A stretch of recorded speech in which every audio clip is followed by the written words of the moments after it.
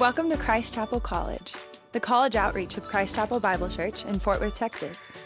We hope everyone experiences what Jesus calls abundant life. So we unapologetically point to Him as the source of life and joy. If you're a college student in the Fort Worth area, we'd be stoked to connect with you. Find out more at christchapelcollege.org and on Instagram at Christ Chapel College.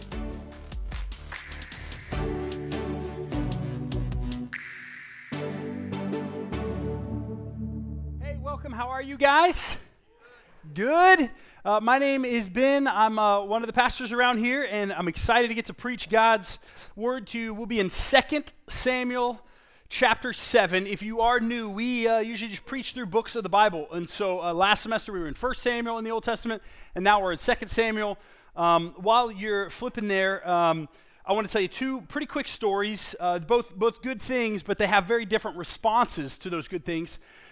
The first was flashback to, I was probably 21-ish, I think around there, and I was like doing some community college stuff during the summer, knock out some cheap credits in college.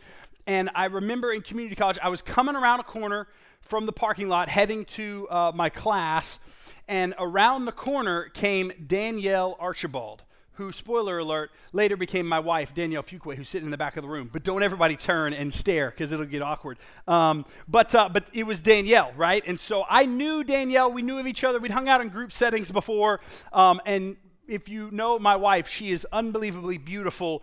Not just outside, she's just a beautiful person. And so I walk around the corner, and there she is, and we'd chatted, but like here, one-on-one, like here we are talking, and I'm trying to make small talk, and sweat is just pouring off of me, and I'm trying to be cool and trying to play it smooth, and I have no idea what I said. Started to black out and just started chatting with her for a second, and then kind of headed off to class. And when I headed back around the corner, she went onto the parking lot as if nothing happened, because it was just me. But I turned the corner, and I realized I was totally out of breath. And I realized for about 90 seconds, our entire little interaction right there, I had just straight up stopped breathing. I had just forgotten to breathe during that small talk because I was so smitten and nervous and like flustered.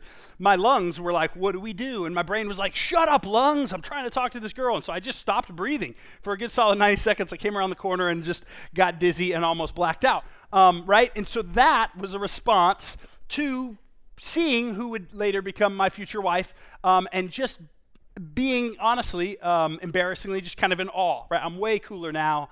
When I'm around her, I've chilled out a lot. You guys would be super proud of me. But at the time, that was a response that was incredibly natural to me, right? Like here I see this beautiful girl who's way out of my league, and I'm chatting with her for a second, and so my response was just kind of, oh my goodness, I just stopped breathing. Okay, other story, right? Let me tell you another story. This was my dad's work had given him 2 courtside seats to a professional basketball game. And if you know what courtside seats are, they're the seats. You can sit up way up high in the stadium and down here, and then courtside is literally chairs that are on the same level on the court side where the players are. That's where they get the name, okay, guys? So we had 2 courtside seats to a professional game, which is epic, right? Those seats cost more than probably our car growing up, but we had a crummy car. But there was a big deal. And so my dad took me to a courtside game. Hey, speaking of which, TCU, way to go against Baylor, guys. We all there? Good job. Good job. Anybody sit courtside? Anybody just right there on the edge? No? Okay, cool. Great. Breaks down my story then. But there we are, right? Courtside, and I was a kid. I was probably maybe 10 years old. And I remember that, also this really cool experience, right? An incredible opportunity, a neat experience. There's people all around us. The players are just right there dunking and shooting. And I remember as a 10-year-old, I remember being bored by halftime. I remember starting to fall asleep. I remember asking my dad multiple times in the third quarter, in the fourth quarter, can we go? Is it over yet? And here I am in these incredible seats, incredible experience, and yet my response to that experience was just no reaction, no emotional reaction, no real response to what I was experiencing because I wasn't really sure how to experience it. I didn't have the depth to understand that, right? Those are 2 different stories of cool things happening, right? Running into who would be my soon-to-be or my future wife one day after a lot of stalking and a lot of years of that. and a reaction that produced that was just natural. I couldn't control it. And then simultaneously another story where it's great, cool, amazing experience. It should be producing all these sorts of emotions and reactions and memories, but it didn't. What we're going to see in 2 Samuel chapter 7 is we're going to see that God has designed a biblical reaction. There's a template for us in this chapter of what an appropriate response should look like when we come in contact with the blessing of God. When I say the blessing of God, I mean his relationship, his salvation in our life. And so what we're going to see is there is a proper way to respond. There is a model for us to say, hey, right, you look at a 10-year-old sitting courtside seats, taking up a seat, and doesn't really appreciate it. You realize, man, I don't think he understands the depth of what he's experiencing, right? What we're going to see in Scripture today is, do we understand or have we even experienced the depth of what God has done and the grace that should produce a response? So that's where we're going. 2 Samuel chapter 7, verses 1 through 3 is going to help set the scene for us. This is what it says, verse 1, and we'll throw it up on the screen if that's easiest for you. It says, now, when the king, and that is referring to King David, now when the king lived in his house, and the Lord had given him rest from all his surrounding enemies, the king said to Nathan the prophet, see now, I dwell in a house of cedar, but the ark of God dwells in a tent. And Nathan said to the king, go, do all that is in your heart, for the Lord is with you. Here's what's happening. King David is the man. We've been following him since 1 Samuel. He's been appointed the king. God's given him a ton of favor. He's defeated his enemies. He's in the season where they're kind of prosperous now, the nation of Israel, under his rule. God is speaking to him and to his prophet Nathan, who's kind of his right-hand man that God's communicating to David through Nathan. But also what you had was you had the Ark of God. And in the Old Testament, that is how God chose to reveal himself. Right, was he chose to dwell within this ark, right? And throughout the wilderness, when the Israelites are fled Egypt, and throughout the beginning of the nation of Israel, he's in this big tent tabernacle thing. David thinks, this is messed up.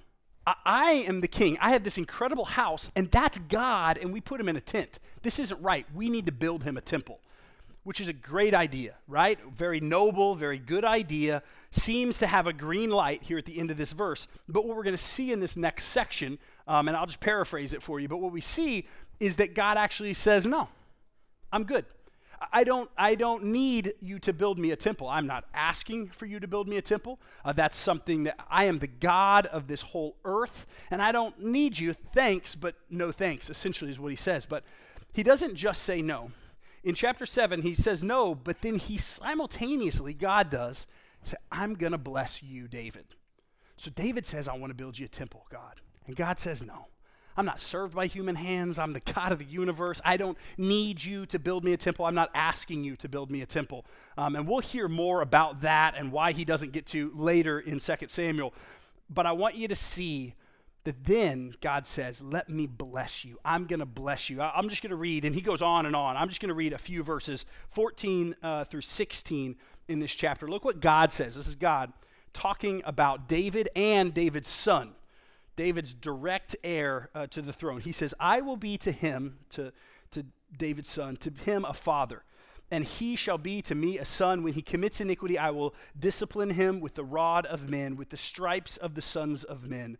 But my steadfast love will not depart from him, as I took it from Saul, whom I put away from before you.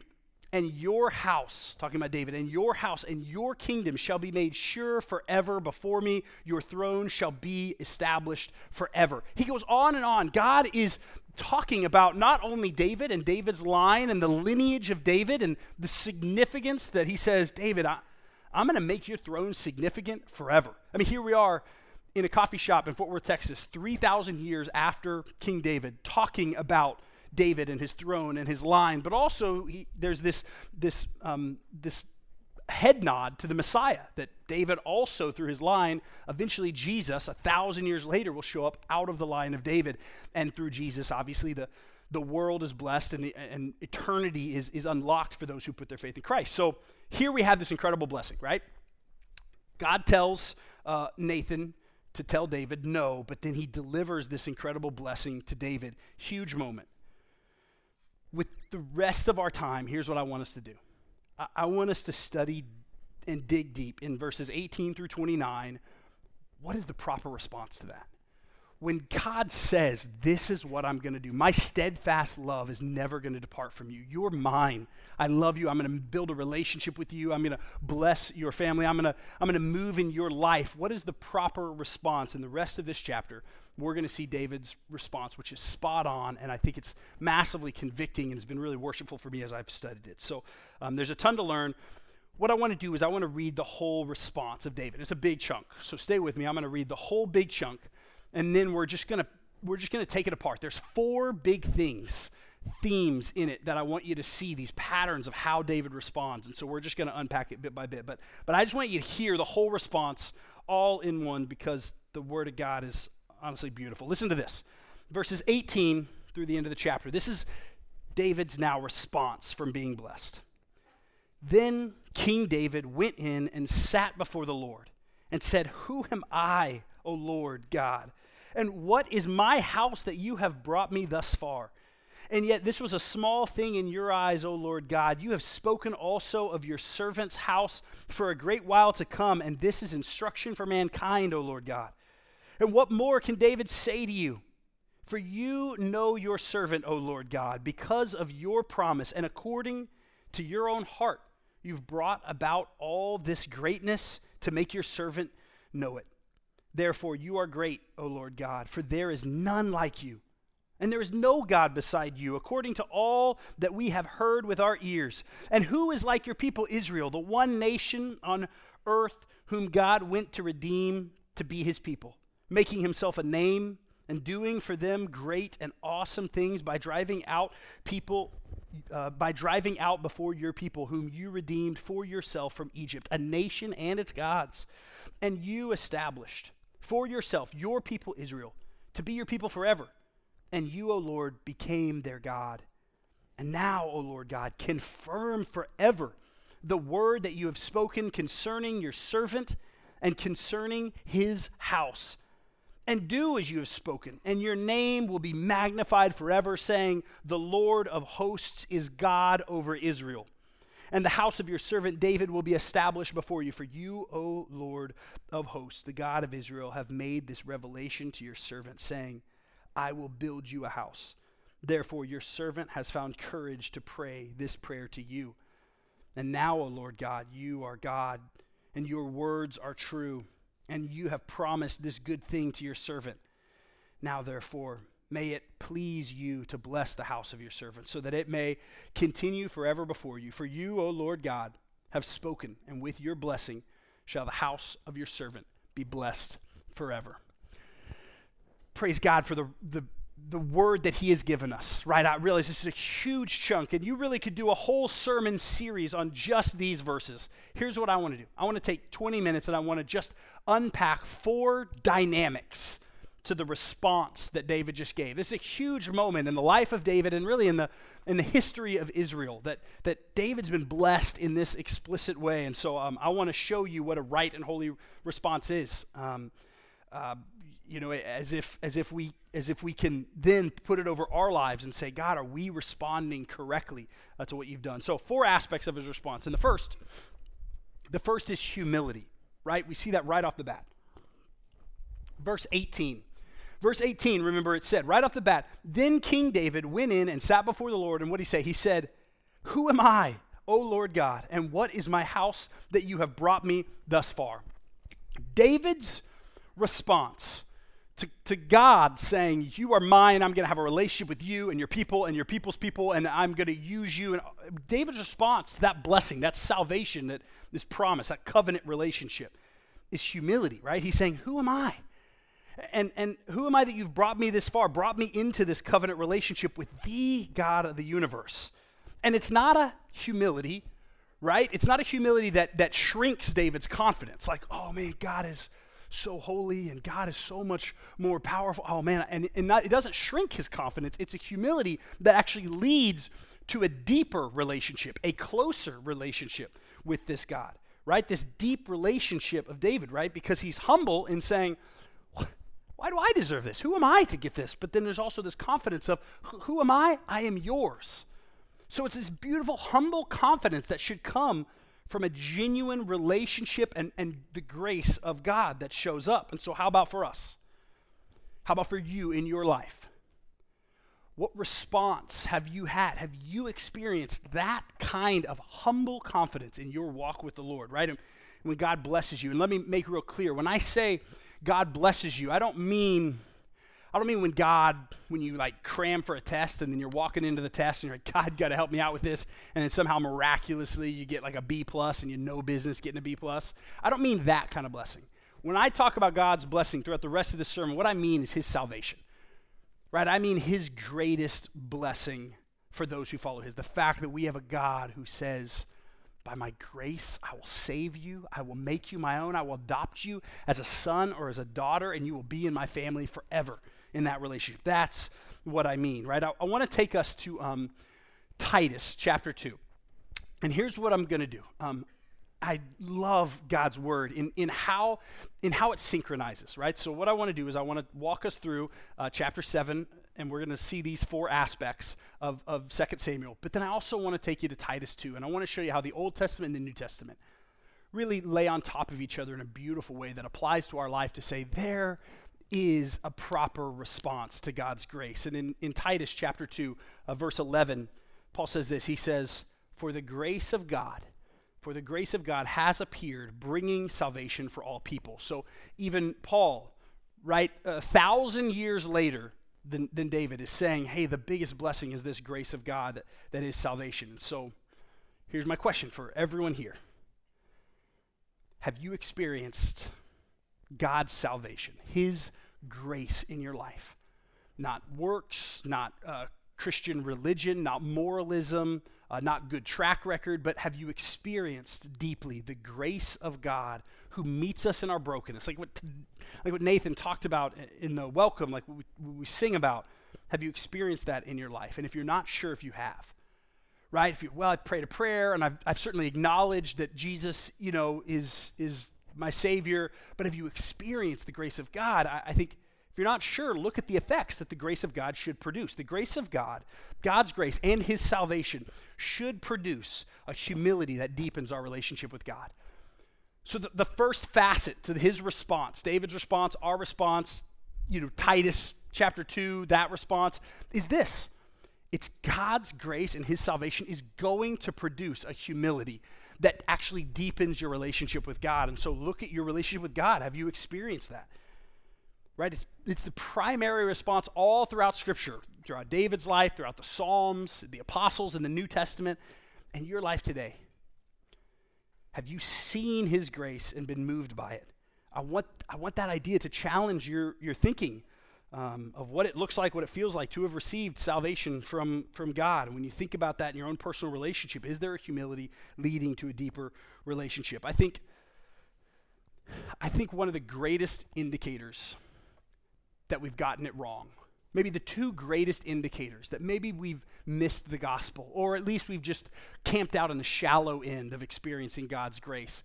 The two greatest indicators that help me realize, oh man, I either don't get it or I'm at least camping in the shallow end is self-righteousness, or it's this isolation and distance from not feeling good enough, right?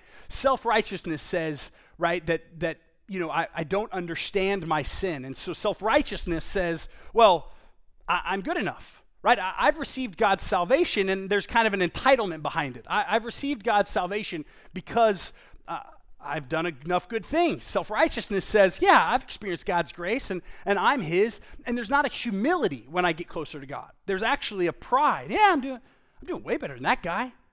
Oh man, I'm doing so much better than those girls. That is a relationship that's not really pure grace of God producing a humility. That's some sort of self-righteousness, thinking we're earning our way up a Christian ladder that isn't a part of a biblical response of true grace and salvation, right? And then the other side of the fence, one thing is self-righteousness. This is, hey, I'm a pretty good Christian, man. I'm doing good. I've earned this. The other side is this idea of isolation and distance. Right? And if self-righteousness is not really understanding sin and my need for Christ, well, then distance and shame is not understanding the power of Christ over my sin. right? And that's when we say, well, yeah, I mean, I think I've experienced salvation, but I feel distant from God because I know I got to clean myself up first, right? I mean, I'm a Christian. I've experienced salvation, but I don't really have this humble intimacy with God because I gotta get some things in line first. I gotta clean up. Maybe I gotta wait till college, and maybe after college, that's when I'll kind of change some of the lifestyle, and that's when I'll draw closer to God, or I'll wait till I'm married, or I'll wait later in life, or I just feel so far from Him. And what that is it's not me really understanding what salvation is, what my surrender to His grace is, and it's me putting Him in a box and not believing He is strong enough. So again, that question before us, man, is there a humility, God's grace and salvation, a humility, a genuine effect that deepens our relationship with God? Let me keep going. The next three aspects are pretty quick. Second one is this. Second dynamic of David's response in verse 22 of chapter 7.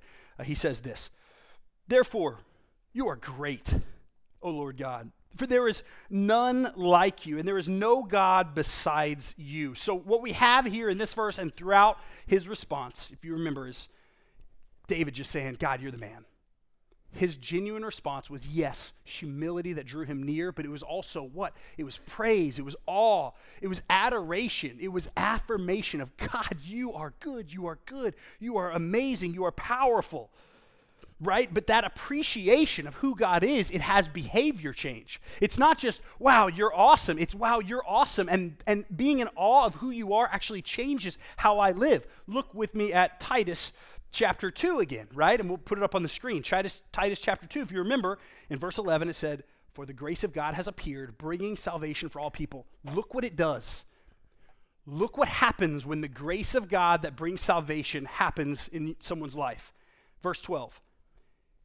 "It's training us to renounce ungodliness and worldly passions and to live self-controlled, upright, and godly lives in the present age."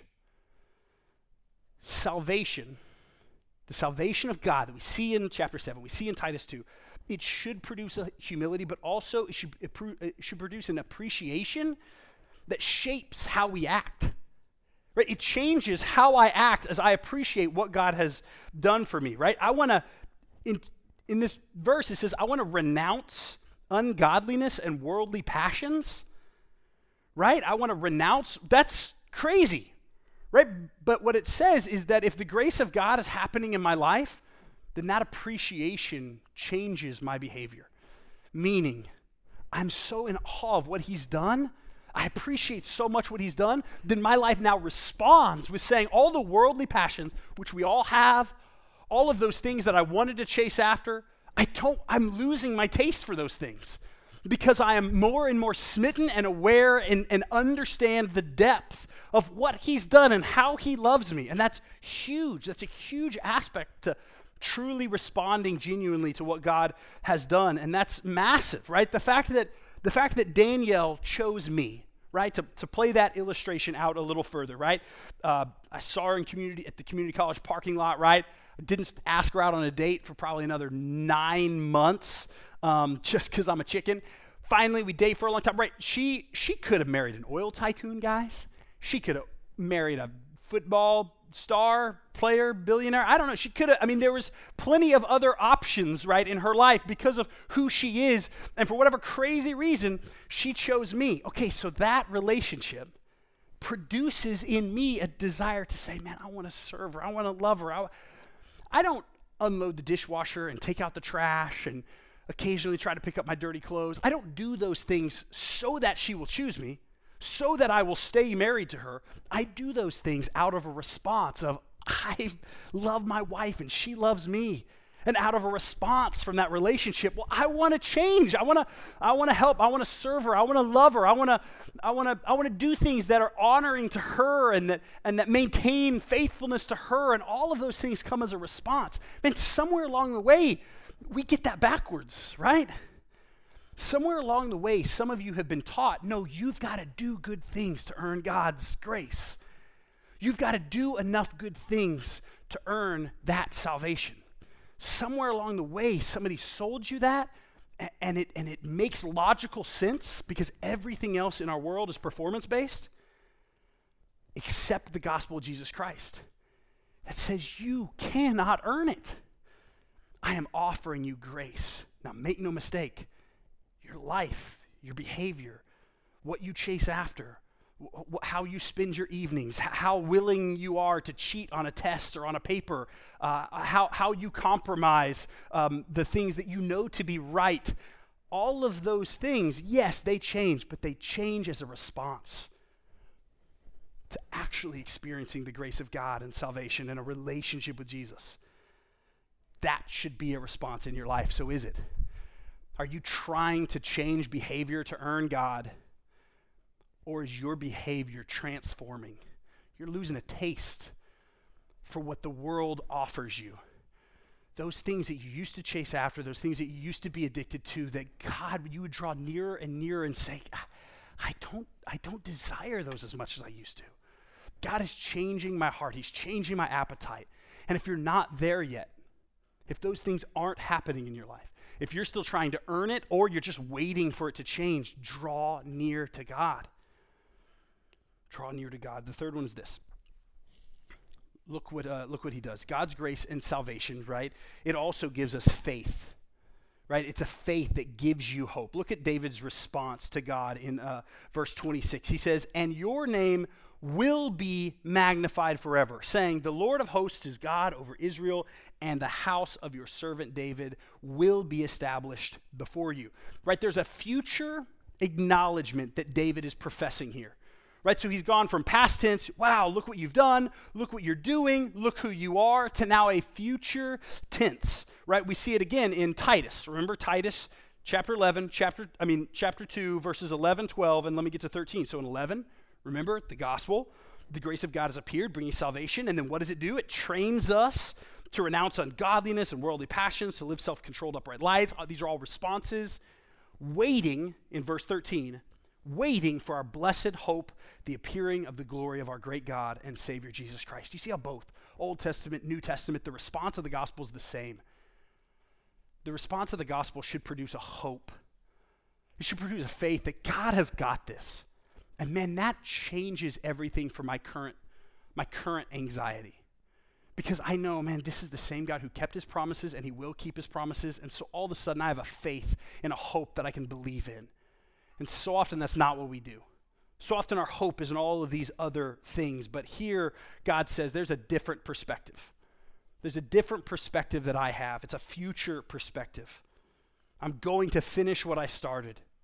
It's not necessarily a future perspective that your life is going to be super easy or that everything's going to be comfortable, but it's a super perspective, a perspective that he says, I am good and I am with you and I am near you and I will be enough for you.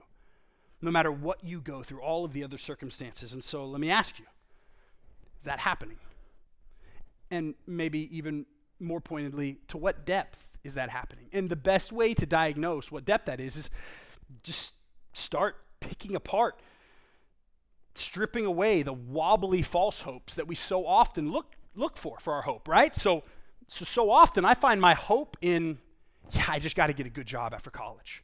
That's where my satisfaction, that's where my joy, I can't get through college and then get some lame job and get stuck. Or, no, I know God and he saved me and I've got a relationship, but my future joy is really dependent on the fact that I can't stay single forever, right? Like, I get it, God is my salvation, but my future hope is also I don't want to be, the cat lady, right, in my 50s, right? Nobody wants that, right? And so all of a sudden it's like, now my circumstance, or I've got to have the good job, or I've got to be well liked. No, God's my salvation. So all of a sudden we have all these false hopes that don't hold up.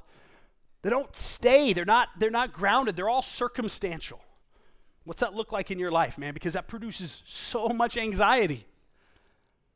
Paralyzed by anxiety because I got to get this and this, and what if this happens, and what if that happens, and what we put our hope, our foundation is shifting in quicksand, and if this doesn't happen, and this person, and what if this person doesn't like me, and I don't get this, and it's anxiety producing. And the world's got 100 false things that you say, oh man, this is what you find your security in. Yet his salvation says, I will be enough for you. Do we believe it? And to what depth Do we believe it to where we respond with that kind of hope? Last one is this. Last one is verse 29 of chapter 7. Now, therefore, may it please you to bless the house of your servant, so that it may continue forever before you. For you, O Lord God, have spoken, and with your blessing shall the house of your servant be blessed forever. There's a ton of things we could continue to unpack in this passage, but I want to end on this one. I don't want you to miss the collective plural nature of this prayer from David, right? He's praying for his house, right? There's a transition from this singular, response, how it affects him, and then there's a transition as he ends his prayer before God about how it affects his people and his house. And we see it in the final verse in Titus chapter 2, verse 14. It says, who gave himself for us, is what Paul says. He uses the same language. He shifts from singular to plural. Who gave himself for us, to redeem us from all lawlessness and to purify for himself a people for his own possession who are zealous for good works. This idea of God's grace and his salvation, it should produce a unity to a radical community. And let me unpack what I mean by that. Your salvation, make no mistake, there should be a personal relationship with God, right? This beautiful personal intimacy that should happen in your salvation. But somewhere along the way, and I don't know if it's like an American Western idea that's infiltrated Christianity, but all throughout the Bible, man, there is one of the responses of God's grace and his salvation is not just for you to have this like single serving private relationship in this box over here with Jesus and you have your own private quiet times. It should also create a response where you all of a sudden become a part of a community and not just a clique of people who all like the same thing and enjoy singing songs together on Sundays. No. You are adopted into a family, and so there should be this unity to a radical community. When I say radical community, I don't mean like this ministry or that church down the street over there. I mean you're a part of a body of believers, and it should look different than the world. There should be an adoption, a connection into community because you're a bunch of people who say, I desperately need Jesus. A bunch of people who are all saying, I'm not good enough, and yet, who am I? Who am I to be adopted by the King of the universe, by his grace? I am, though. And this humble confidence that unites God's people, where we don't judge each other and we walk with each other, and we're not afraid to have our sin revealed to us by somebody else who's pointing it out in love and in kindness and likewise, and we serve together. Some of my favorite things about mission trips, whenever you take a big group on a mission trip, is there's always like a one-on-one relationship with the Lord that usually, man, you got some extra time. Maybe your phone is kind of out of your hand, at least for me. I kind of put my phone down when I'm on a mission trip way more than I normally do. And so I'm just getting sweet time with God, and I'm journaling, and I'm spending time with him. But then also every time, you connect to all these other people that you would have never connected with before. What's that look like for you? Is there a radical community that's set apart, that's not preference-based? If you look up in your life and you say, no, I got Christian friends. If all of the people in your life are people that are fun and that you enjoy hanging out with, great, you should have people you like hanging out with. But that's not a radical community unified by the Holy Spirit who saves a bunch of broken people. That's just people you like hanging out with. And great that they're Christians. You should have roommates that aren't drama factories. But at the same time, you should also look up and say, man, I am connected to people and care for people, and people care for me who I would have never been friends with outside of the fact that I have the Spirit of God living in me that I didn't earn or deserve, and it's living in them, and there's a unity that happens, and that is contagious. And it's amazing, and it is a proper response. It is a reaction. Have I really experienced grace? Do I really see my salvation for what it is? Or is it this little single serving thing that I can just be saved and kind of keep this one-on-one relationship with Jesus, and then I can just kind of live in my community however I want to? And there's a disconnect there. There's either a lack of understanding or a lack of depth in our life when we, including myself, drift into those patterns. Here's where I want to leave you. I want to close with these 4 questions. And these are just the questions I've already asked, but I want to make sure you sit and process with them this next week, because I don't want you to miss the richness of, I think, the challenge that David and even in Titus, gives us of how to respond appropriately. Ask yourself this question. Have you been humbly brought near to Jesus through his gracious salvation? Is that something that's happened in your life? And maybe you're here and you're like, I don't, that's a weird question. I don't know. I've done the church thing. I did the prayer thing. I prayed the prayer. I've acknowledged things. Maybe I've even gotten dunked in water and all of those things. But have you been humbly brought near to Jesus through his gracious salvation, that he says you can't earn it, you can't do it. Put your faith in Christ and Christ alone. We are saved by grace through faith in Jesus Christ. 2,000 years ago, our Savior came and died, and we said, yes, I've surrendered to that. And in that surrender, I have received salvation and the Holy Spirit in a way I cannot explain. More than a head knowledge, more than a prayer, an incantation I repeated one day. Man, no, that heart change has happened. And if it has happened for you, then praise God, keep going, keep drawing more and more near. And if it hasn't happened for you yet, and you're not sure, make this your day of salvation. Today, say, I'm tired of trying to do the church thing. I'm tired of trying to be moral enough. I'm tired of trying to keep the Christian list. I just want Jesus, and I want him to change my heart. And I want all of the things that I know I'm supposed to do, I want them to come from an overflow of a God who says, you're mine. I want that. Make today the day of your salvation. You have a God who says, I want you, and I have given my son so that you might be mine. That's the invitation before you. Change your eternity. Surrender and say, okay, I'm going to try that. Second question. Have you seen your behavior change as a response to God's grace? Have you seen it change? Have you been moved by his grace? Have you lost your taste? Are you losing your taste? I mean, I'm still a sinner, right? I've been walking with the Lord for a long time, and I'm still a sinner. So are we moving in that direction? Is that changing? So ask yourself, man, have I experienced the grace of God in such a deep way where no, my behaviors really are changing as a response to this God I love? Third question, do you have hope that is built on your faith in Jesus rather than your circumstances? If you say, well, I'm doing pretty good, honestly. I'm not super anxious. Man, I feel like things are good. I'm walking. I'm really in a good place. Praise God, that's good. I want that for you. But simultaneously, is that just propped up because your circumstances are great right now? If God strips those circumstances, if your circumstances change, man, is your foundation built on something that can sway back and forth? Keep going, keep digging, keep building your foundation on who he is and what he says. And then lastly, are you experiencing real and radical community because of what Christ has done? Not because it's the clique that you're supposed to hang out with, not because it's the clique that is more moral, not because it's the clique that your grandmother is really excited that Billy's going to church now, he's got church friends. No, that you are experiencing community in a way you've never experienced, because it's not just about preferences and do we get along. It's about a spirit of God unifying people that have no business being friends, much less brothers and sisters. Through the gospel, God has initiated an eternal and a purposeful relationship with you. God has initiated that. God has initiated it, and it changes everything. How will you respond to that? Will you respond shallow? Will you check the box? Or will you see it and be changed by it? Let me pray. Father, we love you, and we're grateful for how you loved us. You love us first, and you love us perfectly, and your grace is overwhelming. It should be overwhelming, and yet, God, I'm convicted that so often it's just something we say at church. We talk about your grace, we sing about your grace, but God, we want to be transformed by your grace.